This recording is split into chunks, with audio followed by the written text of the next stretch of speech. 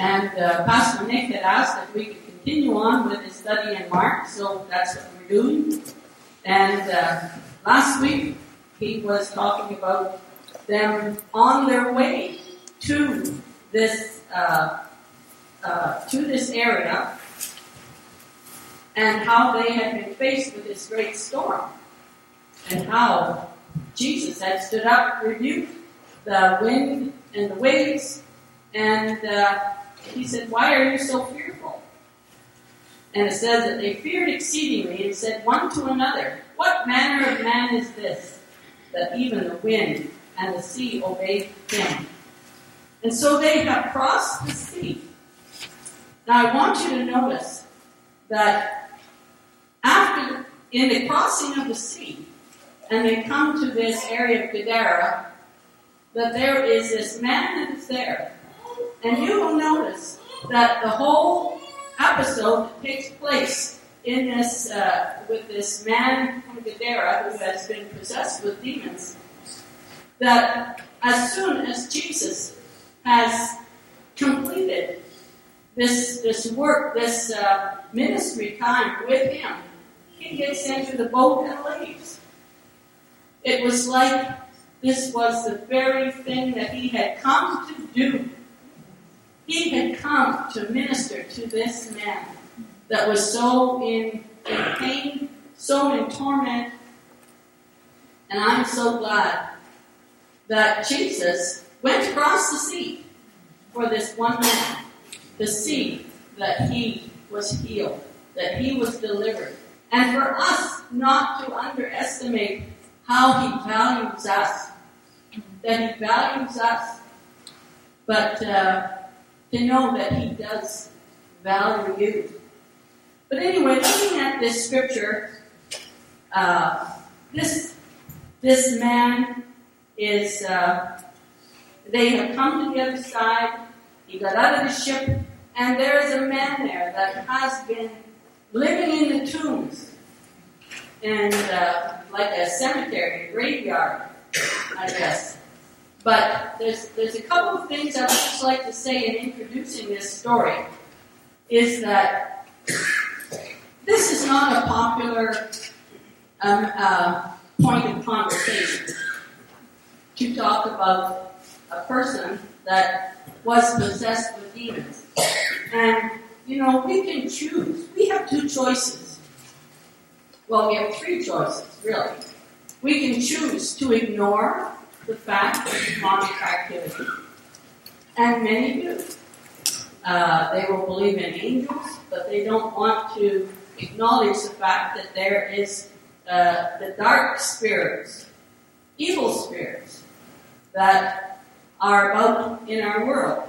So we can choose to ignore it, or we can choose to have an unhealthy interest and involvement with demonic forces, or even the occult, anything that has to do with the darkness of this world.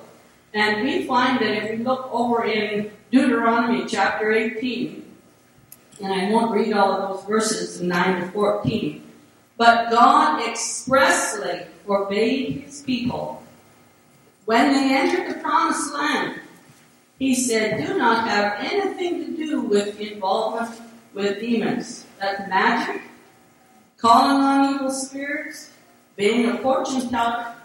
And it says that God looks upon these activities as abominations.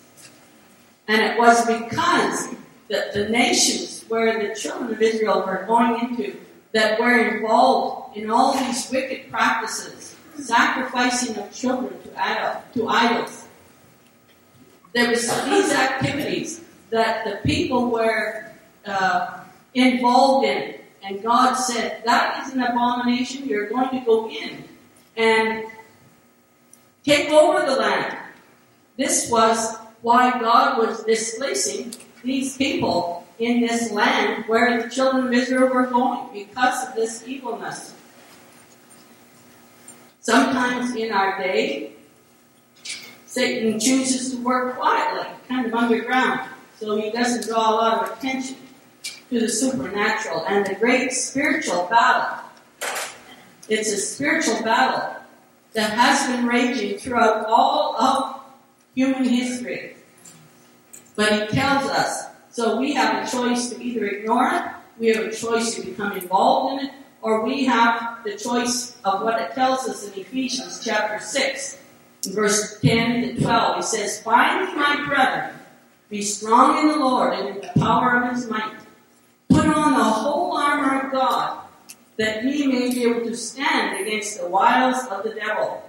For we wrestle not against flesh and blood, but against principalities, against powers, against the rulers of the darkness of this world, against spiritual wickedness in high places. Wherefore, take unto you the whole armor of God." And I believe that God has made a provision for his people that we can withstand the evil forces. They're not to be ignored. They are not to be participated in. But we have God's strength, the power of the name of Jesus, to stand against the powers of darkness.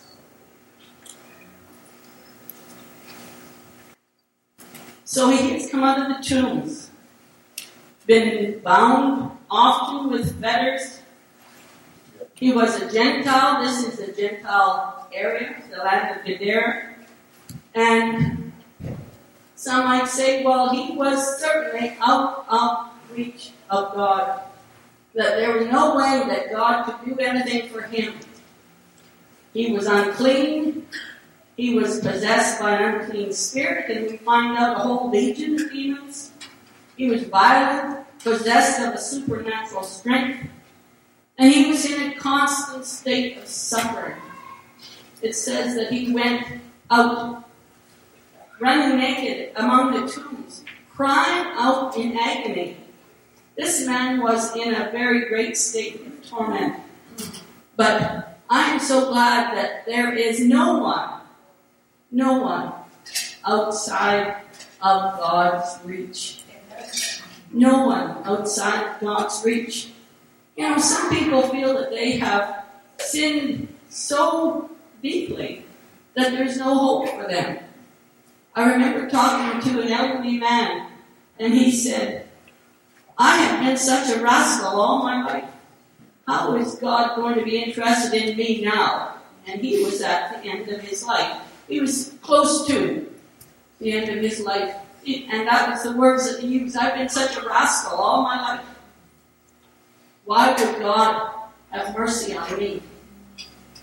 And it was so good to be able to share with him that regardless of where you have been in life, what you have done in life, the things that have occurred in your life, what you've participated in, that you are still precious to the Lord and that he loves you and that he has room for you.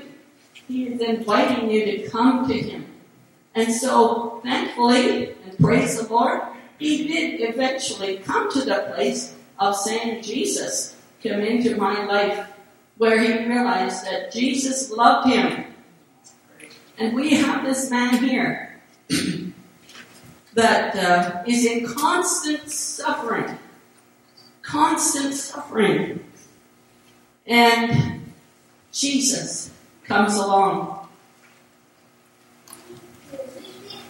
Jesus comes to make that change in his life. And we find that when he saw Jesus afar off, he ran and worshipped him and cried with a loud voice and said, "What have I to do with thee, Jesus, thou Son of the Most High God? I adjure thee by God that thou torment me not." Now this is the evil spirit that within him that recognized Jesus. Isn't it interesting that at the end of the last chapter, the disciples are saying, "Who is this man that he has power over even the wind and the waves?" And yet this man that was in the tombs, that was possessed by this evil spirit knew who Jesus was. He knew who Jesus was, and he comes out and says, What have I to do with thee, Jesus, thou Son of the Most High God? He knew. And you know, the Bible tells us the demons believe and they tremble. They know the power of Jesus. They know the power of Jesus. And they do not believe as we would believe in Jesus as a Savior, but they understand the power of Jesus. And so did this man at this point. The demons within him. No one is outside of God's reach. There was a song that that had come to mind last night, and if I could sing today, I would have liked to have sung it. But I'm just working through a bit of a testing myself here in voice. So, but the song says, and maybe some of you know it, says, the blood that Jesus shed for me. This is written by Andre Crouch. Way back on Calvary, the blood that gives me strength from day to day will never lose its power. For it reaches to the highest mountain, and it flows to the lowest valley. The blood that gives me strength from day to day, it will never lose its power. It goes on and it says, it soothes my doubts and calms my fears, and it dries all my tears. The blood that gives me strength from day to day, it will never lose its power.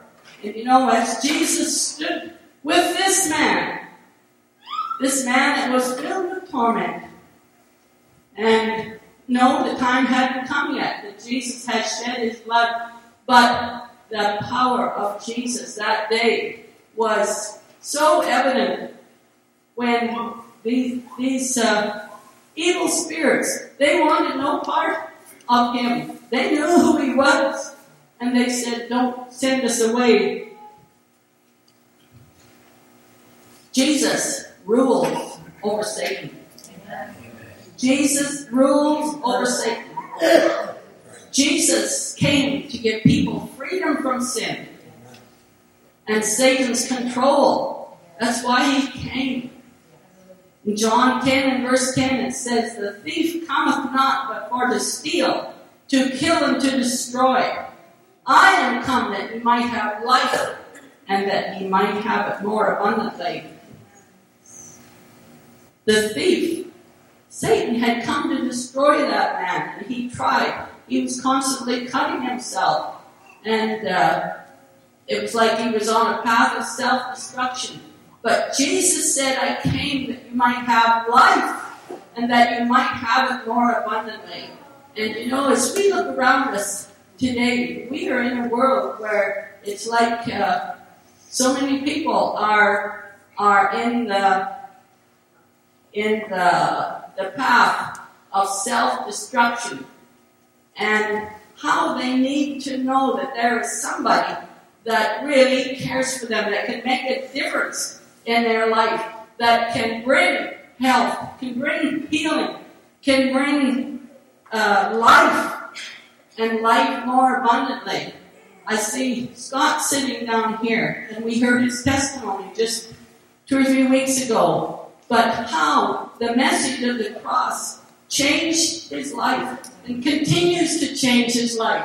And it will change everyone's life if they will just come and recognize the power that is in the name of Jesus. But in this scripture, Jesus shows his power over Satan and his demons. They came and they physically submitted to him. They were afraid of him. They verbally confessed that he was Jesus, the Son of God. And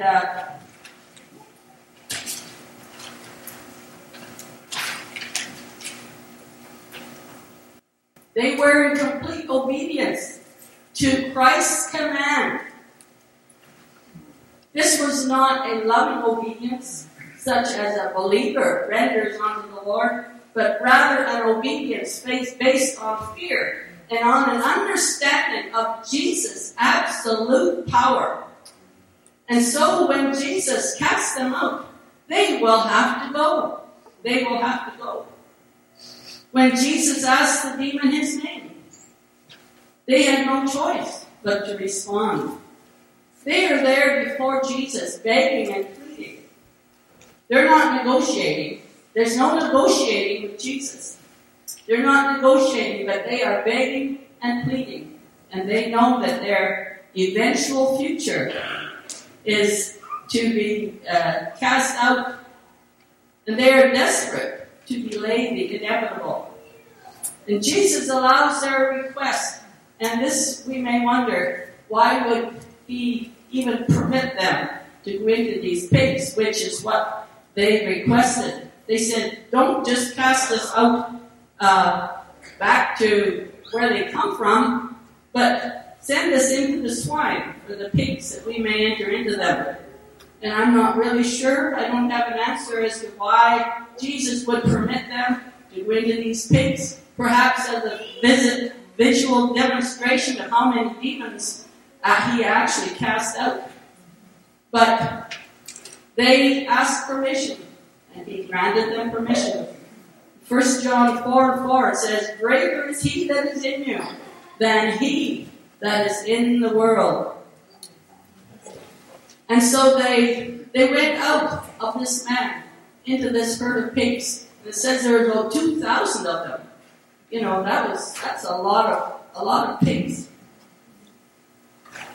And the unclean spirits went out and into these pigs. And it says that they ran the pigs. They couldn't handle the spiritual, the demonic invasion of their carcass, or their, what would you say? What did you say? It's their bodies. Their bodies. They couldn't handle that. And it says that they ran violently down a steep place into the sea. They were about 2,000 and were choked in the sea. That was the power that this man had contained within him. You know, what a great deliverance Jesus brought.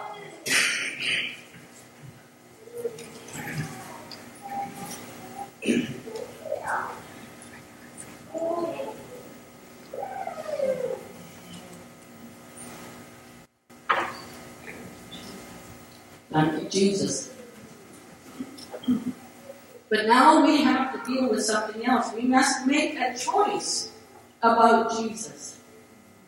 Because the people that were looking after the pigs, they ran into the town and they said, oh, you don't know what has happened here. You've got to come and check out this guy. He has cast out some evil spirits. They got into the pigs. The pigs are all drowned in the sea. And so the owners, they come running back. And here was this man. Notice the change in this man. It says he was totally restored. He was not running wild. He was sitting there, dressed and in his right mind. Jesus had brought healing and restoration to this man. And so as the townspeople come back, they have two views. There's this, yes, their herd of pigs has been lost. And that's just no small loss. I mean, even a farmer today, if he lost that many pigs, that'd be a big loss. But we see, there was this man that is healed. And in his right mind, he has had a restoration and a healing in his life. But the people did not want to recognize the value of this man being healed and in his right mind. They looked only at the value of the swine, of the pigs that had been lost. And some people, when they are confronted with the power of Christ, They don't want to have anything to do with him. They push him away. And if he's in your life, they may push you away as well. The people cared more about losing the pigs than they cared about this poor man who had been released from all those demons. And what is their response? They said, Jesus, we don't want you here. Go away. Go away. Leave us. And sometimes, and I've seen it happen, where a person can be easy to talk to. You can visit with them, and I'm thinking of a particular individual. You can have a real good visit with them. But when it came the moment that when Corey and I were there visiting with him, and we mentioned Jesus, it was just like the blinds were pulled, and he was mad. He was mad. Up until that time, we had had a real nice visit. It was a happy time. We talked, I think we even mentioned about some things about God. But it wasn't until we mentioned Jesus, and he wanted no part of Jesus. And it was like, way you go. I'm not interested. And the visit went very much downhill at that point.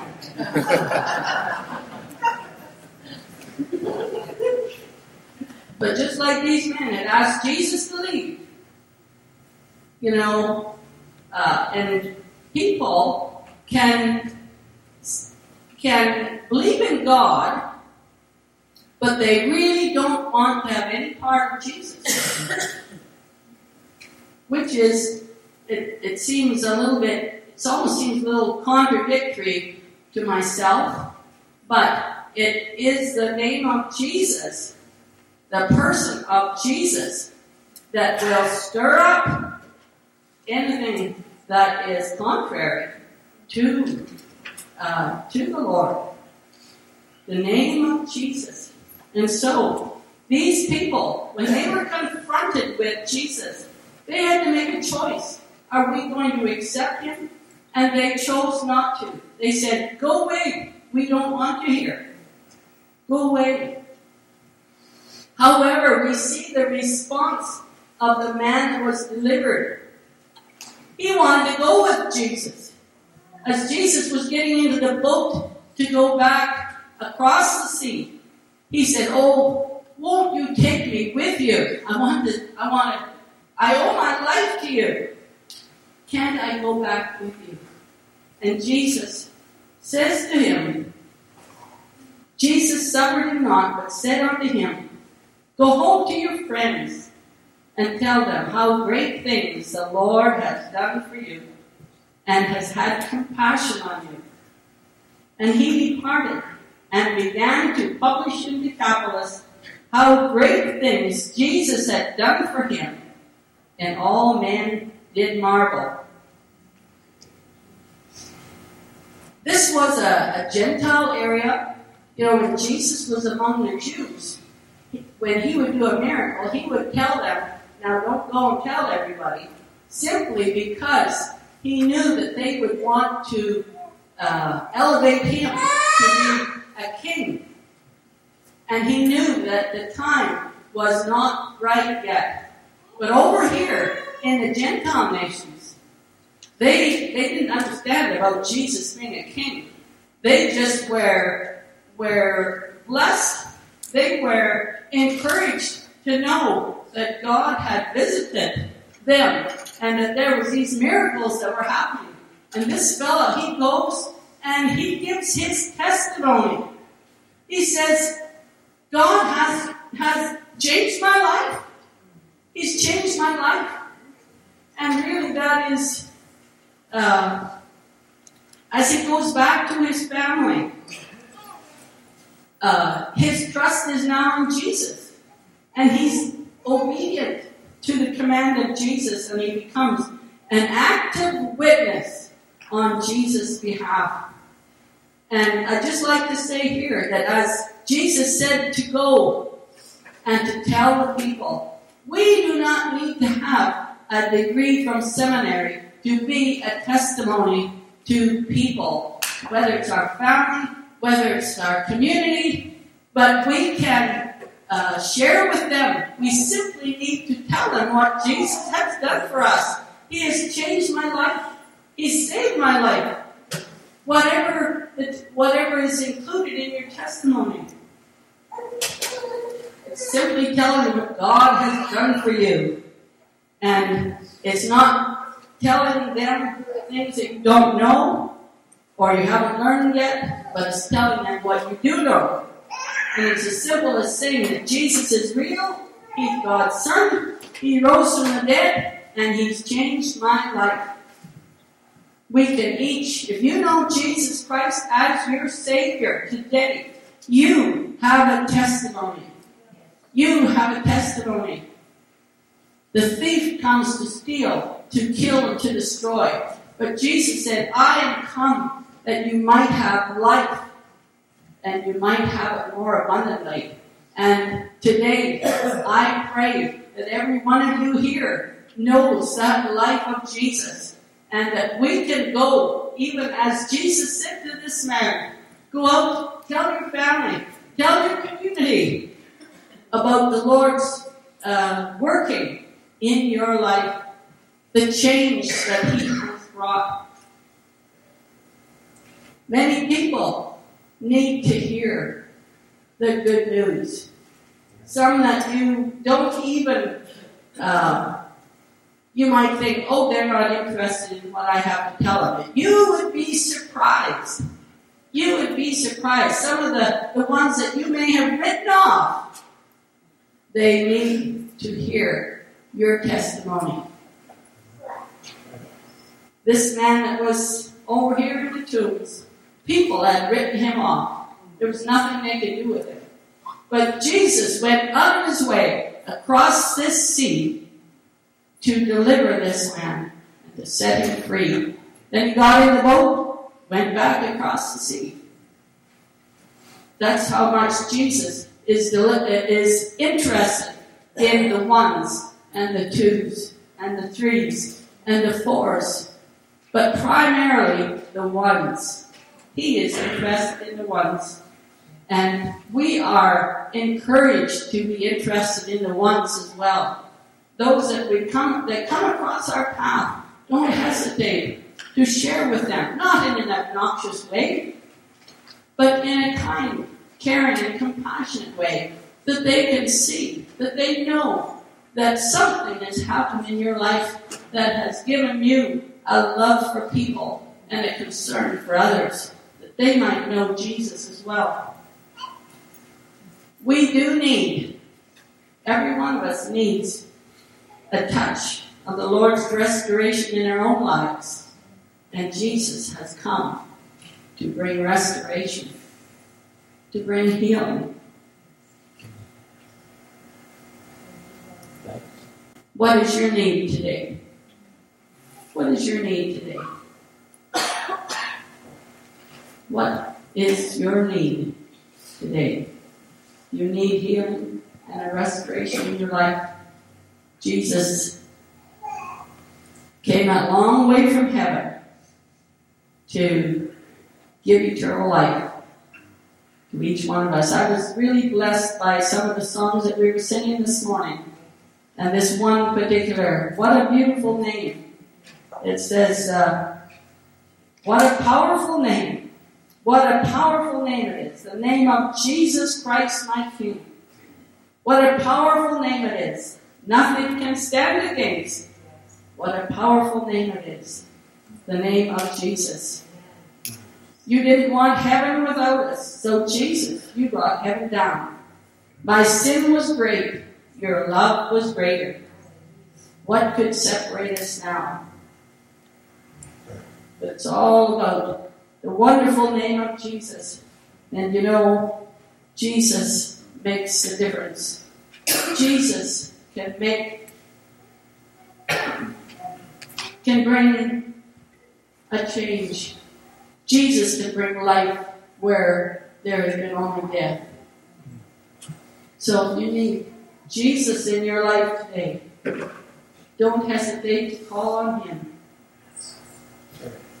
Even if you think that you are out of being eligible for His mercies, just remember this story that Jesus crossed the sea to minister to this one man. When he was healed in his right mind and sent on his way with a powerful message and testimony, Jesus went back across the sea to continue His work. Let's just pray. Thank you, Jesus. Lord, I thank you. I thank you for the wonderful love that you have for each one of us. Lord, we do not even know, we cannot fathom your compassion and the care that you have.